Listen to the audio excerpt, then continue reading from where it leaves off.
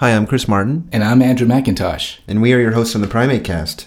Today we're going to talk to Dr. Roger Mundry, who's the resident statistician at the Max Planck Institute for Evolutionary Anthropology.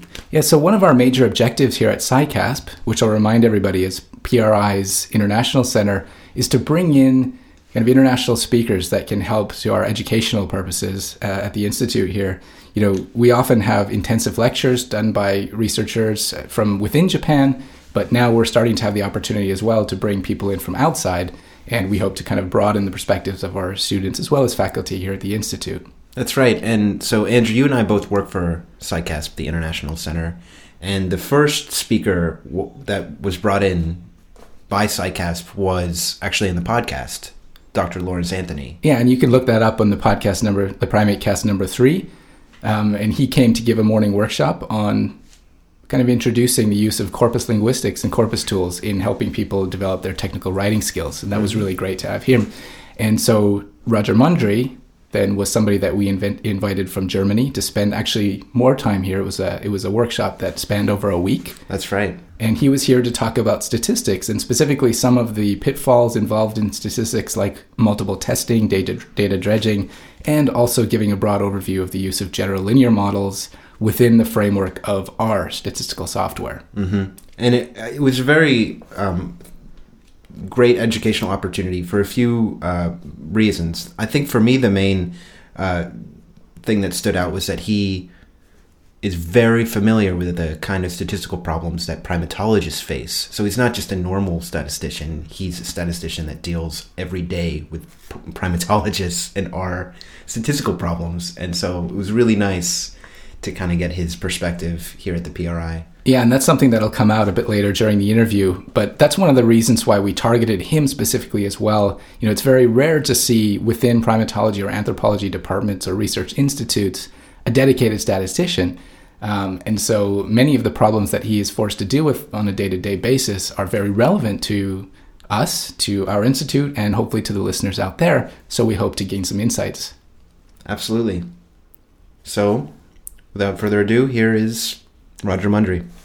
So, Roger, how long have you been at MPI? A little more than 6 years now. Yeah, and so what is your official capacity? Officially, I'm responsible for helping people from the departments of developmental psychology and primatology with their statistics, and that's pretty much what I'm doing there all the time. Occasionally, I'm helping also people from the other departments, and I'm also quite busy with teaching. Right. It sounds like you're very busy. Yes, I am. But one of the things I think a lot of people here appreciated in hearing your talks was that they were presented by what everybody could see very clearly was a biologist rather than a pure statistician. So, Yes, I am a biologist by training, and I never got any formal training in statistics, so I taught all that stuff to myself in a way.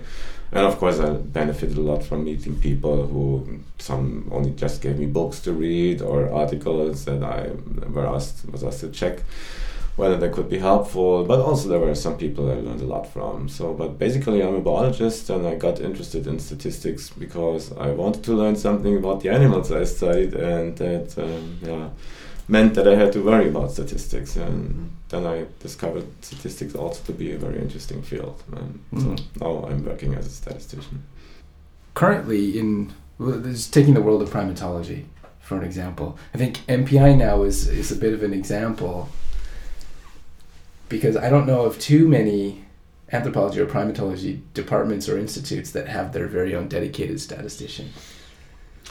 Yeah, to my knowledge, most of them don't have a dedicated statistician, and that's something I am suffering from occasionally because people from all over the world tend to approach me. The primatology world is pretty small, so I mean, you just get to be known by many people pretty soon from collaborations which you have, and then you get these emails from people from remote places you've never heard about those people, and they send you emails asking questions about statistics. I try to do what I can, but you can imagine that it can be quite overwhelming at occasions, and it's not easy for me to always catch up with all the issues coming in. But there would be definitely more need for statisticians in other places. So It's good that they have one in Leipzig, and actually we are even searching for a second now, because that's so much work to be done. But there would be definitely more places, not only in primatology but in biology in general, and maybe also psychology, where more regular statistical advice would probably be a good idea. Absolutely beneficial. I think having here at PRI has maybe kind of laid that kind of seed into other people too, so that we can either bring you back on a regular basis, which would be fantastic, or even take some lead from MPI. But can you give us an idea then about some of the projects that you have been involved with at MPI? And yes, first of all, I'm involved in pretty much every kind of project dealing with genetics, cognition, ecology, behavior, culture, pretty much everything you can think of, and also linguistics and development of children, and pretty much really everything. I personally, at the moment, am particularly engaged in more large-scale ecological studies, some of which cover the entire great ape range in Africa, and they are, pretty computation intensive in the first place, so it just needs a huge amount of programming, and computers may be running for more than a month to get the analysis completed, stuff like that. And also from the perspective of data processing, they might be fairly complex because it's a whole lot of fairly different data. So maps, for instance, showing certain ecological gradients over entire Africa, some of them having a resolution of 200 by 200 meters. So it's also large amounts of data to be processed, but also data about abundance or presence of apes in certain areas, protection measures, economical variables. So we also incorporate things like gross domestic product and corruption indices. So they are complex analyses, and I like them a lot. So complex models to understand pretty complex questions, and they need more input from my side, because the students, at least initially, they are quite overwhelmed by the amount and also the complication of the tasks to be done. So merging all these very different kinds of data, geographical, economical data, ecological data. So that takes some time and effort. But I like these studies a lot, and they challenge me to some extent. They made me thinking about the ecology of great apes and what can be done about their protection. So I think it's also very relevant. So these studies are not just, you do something and eventually you get some significant effects or nice models, but they really might matter also for future decisions which might be made about how to protect great apes, which is a very big issue. So what it seems like there's a few aims from these studies. There's a conservation aim, and then there's also kind of a scientific aim, figuring out distributions of apes across Africa. So what's kind of the main priority for that study? First of all, it's a whole bunch of studies. Okay. So it's not a single study, but when I came here, I considered for a moment to give also a talk what I'm doing personally, and that would have been, I now didn't give it because I didn't find the time to prepare, but it would probably have been my first talk as a primatologist, so coming out as a primatologist. So originally I was an ornithologist, and I'm still very interested in birds, so my heart is still beating for the birds, and when I see something outside the window, then I need to have a look at it, and I can get very excited about birds. But I realized when I thought about what could I talk about, that actually I'm much more involved in primates, primatology, great apes, than I am in birds now. And so then I thought about what could be the different projects I was involved in or am currently involved in. I could say a few words about that, and they cover a whole bunch of problems. So some of them deal with habitat changes in Africa over the entire great ape range, and how that might impact the suitability of the habitat for great apes, and the change of that seemed to be quite dramatic in the past decades. So that's more like a general question about what's going on in Africa. So I mean, we don't really know too much about habitat suitability for great apes over the entire range. There's a whole bunch of studies for certain areas, but it has never been combined on a larger scale. But other studies also deal with, say, countrywide models where we look at, for instance, human impact. And it's not always such that areas where there are more human activities are those which are worse for great apes. So it seems that there are places where great apes and humans can get along quite well with one another.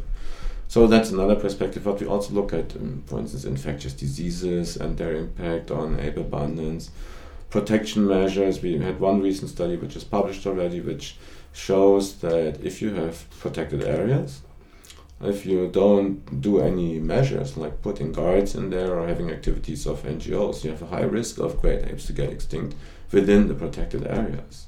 So these are studies I'm involved in, and for me it would be hard to classify them into, say, more applied or more fundamental research. Sure. Most of them, they have some facets related to both aspects, I would say. Okay, that's interesting. Yeah, at our own field site in Guinea, Bossou, West Africa, there's this problem of isolated forest. So there's a group of chimps, 14 chimps, and they live in this very small pocket of forest that's surrounded by savanna, and they're just kind of stuck there.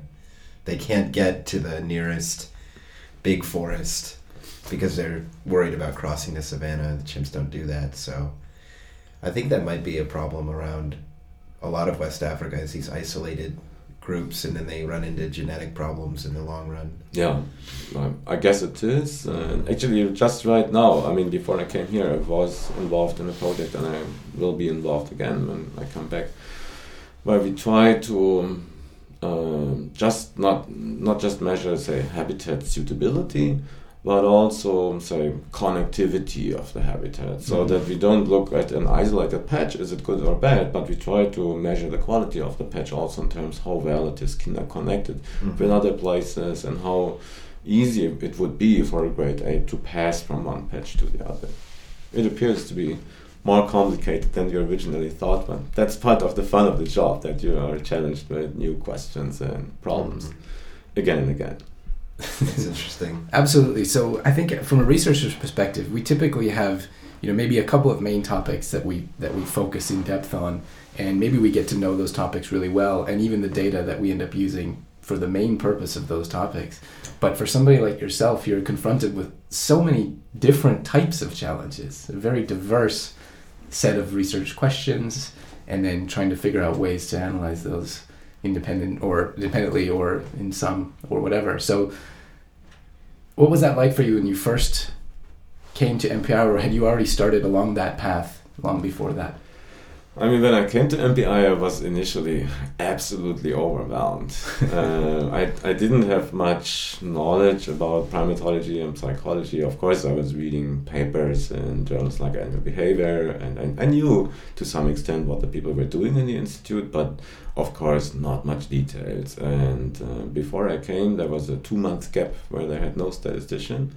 So from the first day on, I had just a huge crowd in my office very constantly asking me questions. And I mean, you know that people have their specialized terminology, so they spoke with me about bias in Africa. I had no idea what a bias was. Later learned that it's a huge clearing, which is there for natural reasons, and then many elements go there occasionally because there are some things they like to eat. I don't really know what it is, but they are pretty attractive for elephants and gorillas and stuff like that. But people were speaking with me about these bias as if it is completely known to everyone about what a bias is. I never heard about that. And there were many other things like false belief tasks, which the psychologists do and things like that. And I didn't know that, so there were plenty of new things to learn. So, but it was at the same time, it was also very exciting to get to know about all these concepts and things people investigate. Now it's easier for me because, I mean, after 6 years, I kind of have an idea of what these people are doing. I'm kind of acquainted with the experimental designs and psychology and the questions the primatologists are addressing.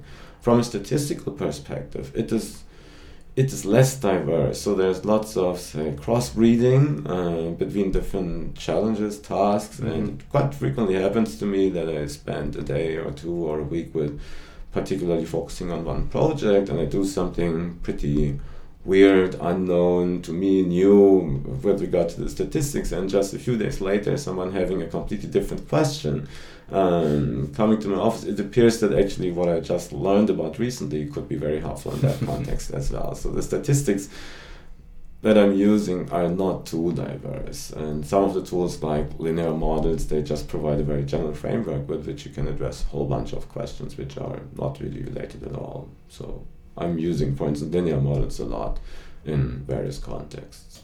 Yeah, and it was interesting, last night at dinner, Dr. Furici made the comment that in, for example, the field of physics, things tend to move towards these unifying theories. And now, at least in some fields of statistics, he noticed a potential parallel in general and generalized linear models, which within the same or similar statistical framework are able to tackle, so many different types of problems. It is a very unified, very general framework, this generalized linear model, and it's a little sad actually that we didn't find the time to speak about the generalized linear model in this course, because it really provides a very, very flexible framework for addressing questions. And it's also, say that the mathematical machinery behind that is pretty much used in the exact same way in a frequentist approach as well as in an information theoretic approach to statistics, but also the Bayesians use pretty much the same underlying mathematical machinery. So it's a very general, flexible framework still. I'm also using a whole bunch of other things, like for instance non-parametric statistics. I still think they have a sense, they have a meaning, they are useful, they are applicable only to very simple designs, research questions, but then they also give very simple answers, which is good. So these complex models, they also can give complex answers, and sometimes people say design studies which are too complicated for the questions they want to address, and then they get kind of overwhelmed by the complexity of the analyses and also the answers that they get. And if they would have designed a more simple study, then maybe just a simple Wilcoxon test or a Spearman correlation would have pretty much expressed quite well what they wanted to know. And in such cases, I think the simpler methods have still some right to exist, and I still use them. So just briefly going back into this workshop that you gave here at the PRI, it was very clear that for you, maybe it's the way that you do statistics, but also the way that you teach it, was by combining theory and then practical application using R. Okay, so for you, those two things kind of go very, very well together. So do you think that's something that you would highly recommend to people? Yes, definitely. I mean, first of all, R is just the future of statistics. I don't see any space for commercial packages in the near future. I mean, there will still be some institutions and people buying them, but R provides just so much more flexibility, and it allows to handle so much more kinds of data than any of these commercial packages that I don't really see much need in using them. And it makes, on the long run, it makes life easy, because you don't have to learn like 3, 4, 5, 10 different programs and how to use them and all that related to dealing with them, but you just have to learn one program, and it is pretty much the same logic that you use for handling geographical data, acoustic data, any kind of data you could even think of. So R is just a great thing, first of all. And then secondly, I think at least on the intermediate term, R also really makes it easy to explore data, understand the output of statistical models. So everything is pretty much at your fingertips. So if you ran a model and you want to understand what does it reveal, is it a good model, does it fit well, are there any issues with that model, it's pretty easy to extract all that using R. It has absolutely fantastic graphic capabilities, another reason to use it. And with regard to, say, teaching theory and practical application, pretty much, just closely tied together. Interwoven, is that the right term? Interwoven, yeah. I think it is very useful because, I mean, first of all, teaching theory for 6-8 hours a day, everyone would be asleep after 90 or 120 minutes. So just having practical things in between, it wakes people up, it makes them doing something active.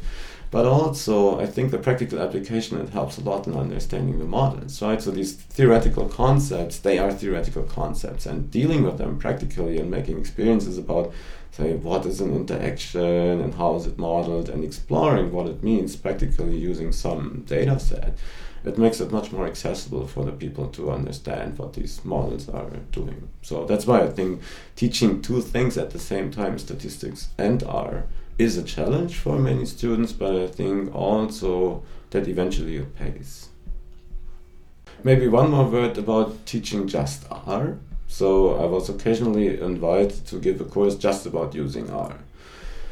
How to run linear models in R. And whenever I taught such a course, it appeared that there were also quite considerable gaps in the knowledge that people had with regard to the underlying concepts. And that's why I don't really like to do it. So, I mean, of course you can teach people how to run linear models, but then they might maybe use statwise in conjunction with linear models, which I would not advise at all for a whole bunch of reasons. So, or they might misunderstand concepts related to interactions and building models with interactions included, and so that's why I feel not very comfortable in just showing people how to do things without also explaining some of the concepts. Most people are not as familiar with the concepts as they need to be. So what is in store for the future of Roger Mundry? Nothing particular. I'm extremely happy at the Max Planck Institute. I really like it a lot to work there. It's a very interesting place with regard to the scientific part of the work, but it's also very pleasant to be there. It's a very casual atmosphere. I mean, the institute is very challenging to me, and they definitely expect all of us to do great work, but they also give us all the support we need. So it is a new experience for me to work in a place like that. Before, I've been working at universities in Germany, and there, just to get connected to a printer, it can take like 3 weeks or something like that, and then still it doesn't work. In Leipzig, things like that are impossible. If you have a problem, it's solved right away. So people are very friendly, and it's a really nice place to work. So I hope to stay there as long as I can, and that's the plan. So I never really made plans for my life, and ended where I ended, and I'm happy about it. So we're gonna see what the future brings. We're also happy that part of it landed with you being here in Japan with us. So thanks for coming. Thank you very much. Thanks for inviting. It was a pleasure to be here. Great, and thanks for joining the podcast. So we hope to see you in the future. Okay, All looking right. forward to it.